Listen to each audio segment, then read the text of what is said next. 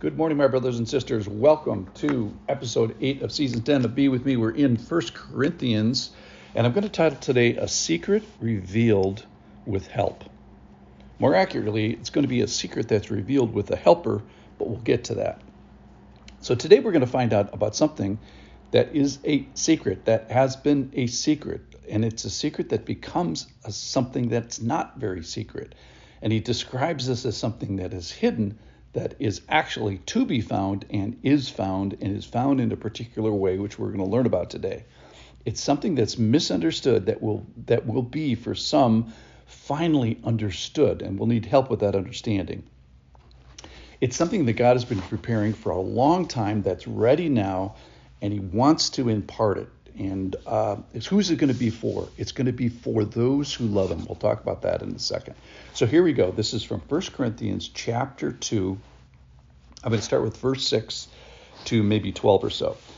Yet among the mature we do impart a wisdom, although it is not a wisdom of this age or the rulers of this age who are doomed to pass away. But we impart a secret and hidden wisdom of God, which God decreed before the ages for our glory. That is, he planned it. It's been going on a long time. He's been waiting for this moment. Verse 8. None of the rulers of this age understood this, for if they had, they would not have crucified the Lord of glory. But as it is written, and here's a quote from Isaiah, what no eye has seen, nor ear heard, nor the heart of man imagined, what God has prepared for those who love him. So again, we find out that God's been preparing this, and who gets it? Those who love him. Okay. These things God has revealed to us through the Spirit. Let me say that again because it's key to this passage. These things God has revealed to us through the Spirit. So we're going to get this revelation, and the Spirit's going to help us with this.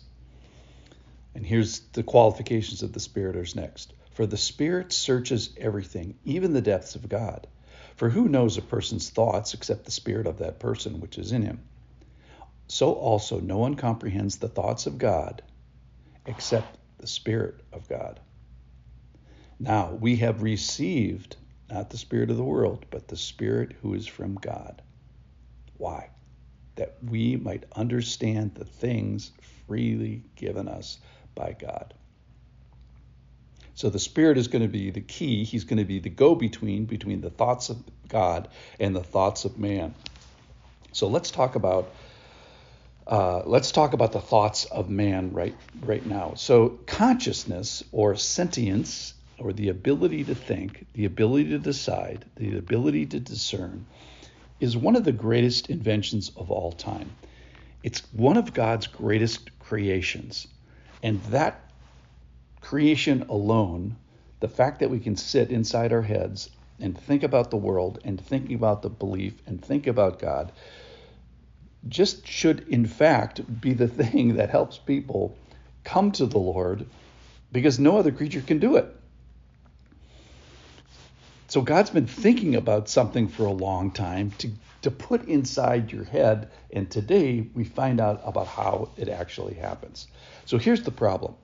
We have God sitting up in heaven, and we have us sitting on earth, and how do we get the thoughts of God into the thoughts of us? How do we get the realities of God into the reality of God? So this is what's described as something that is secret or hidden, at least for a while.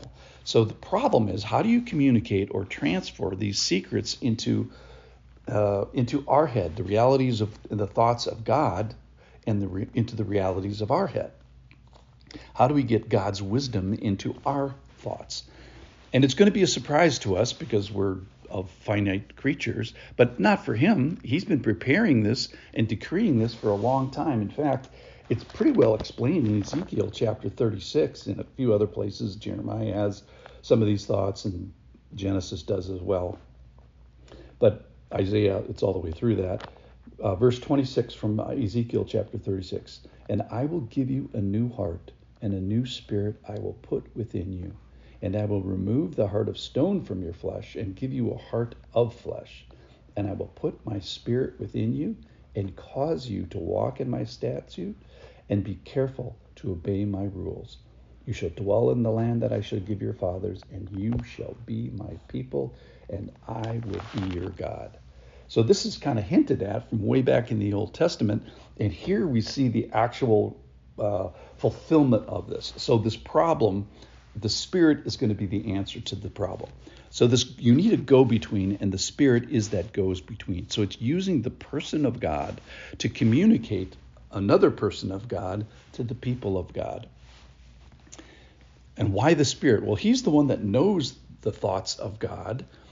And then that Spirit is transferred or given so that we can comprehend the thoughts of God, get our arms around them a little bit, understand the things that are freely giving. So it is the Spirit that is the secret, or he is the mechanism that the secret that becomes the not a secret.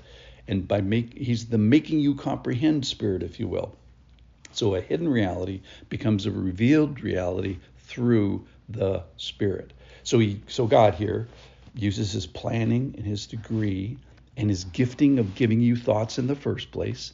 And then he sends his Holy Spirit that knows the thoughts of God from heaven, brings them down to you by his indwelling to communicate to you, to reveal God's wishes to you, and put them into your thoughts.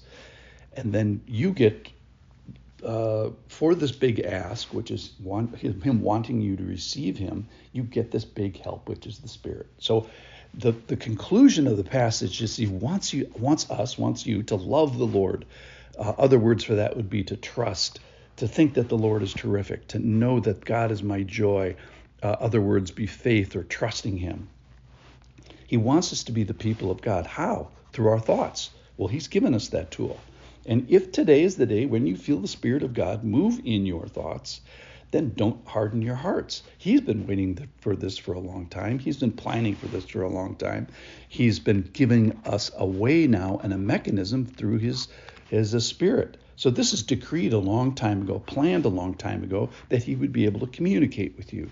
He gave you thoughts to have you ready for this. He's basically given you what you need, the ability to understand things and decide. And then he's given you the Spirit to reveal God's personal thoughts to you.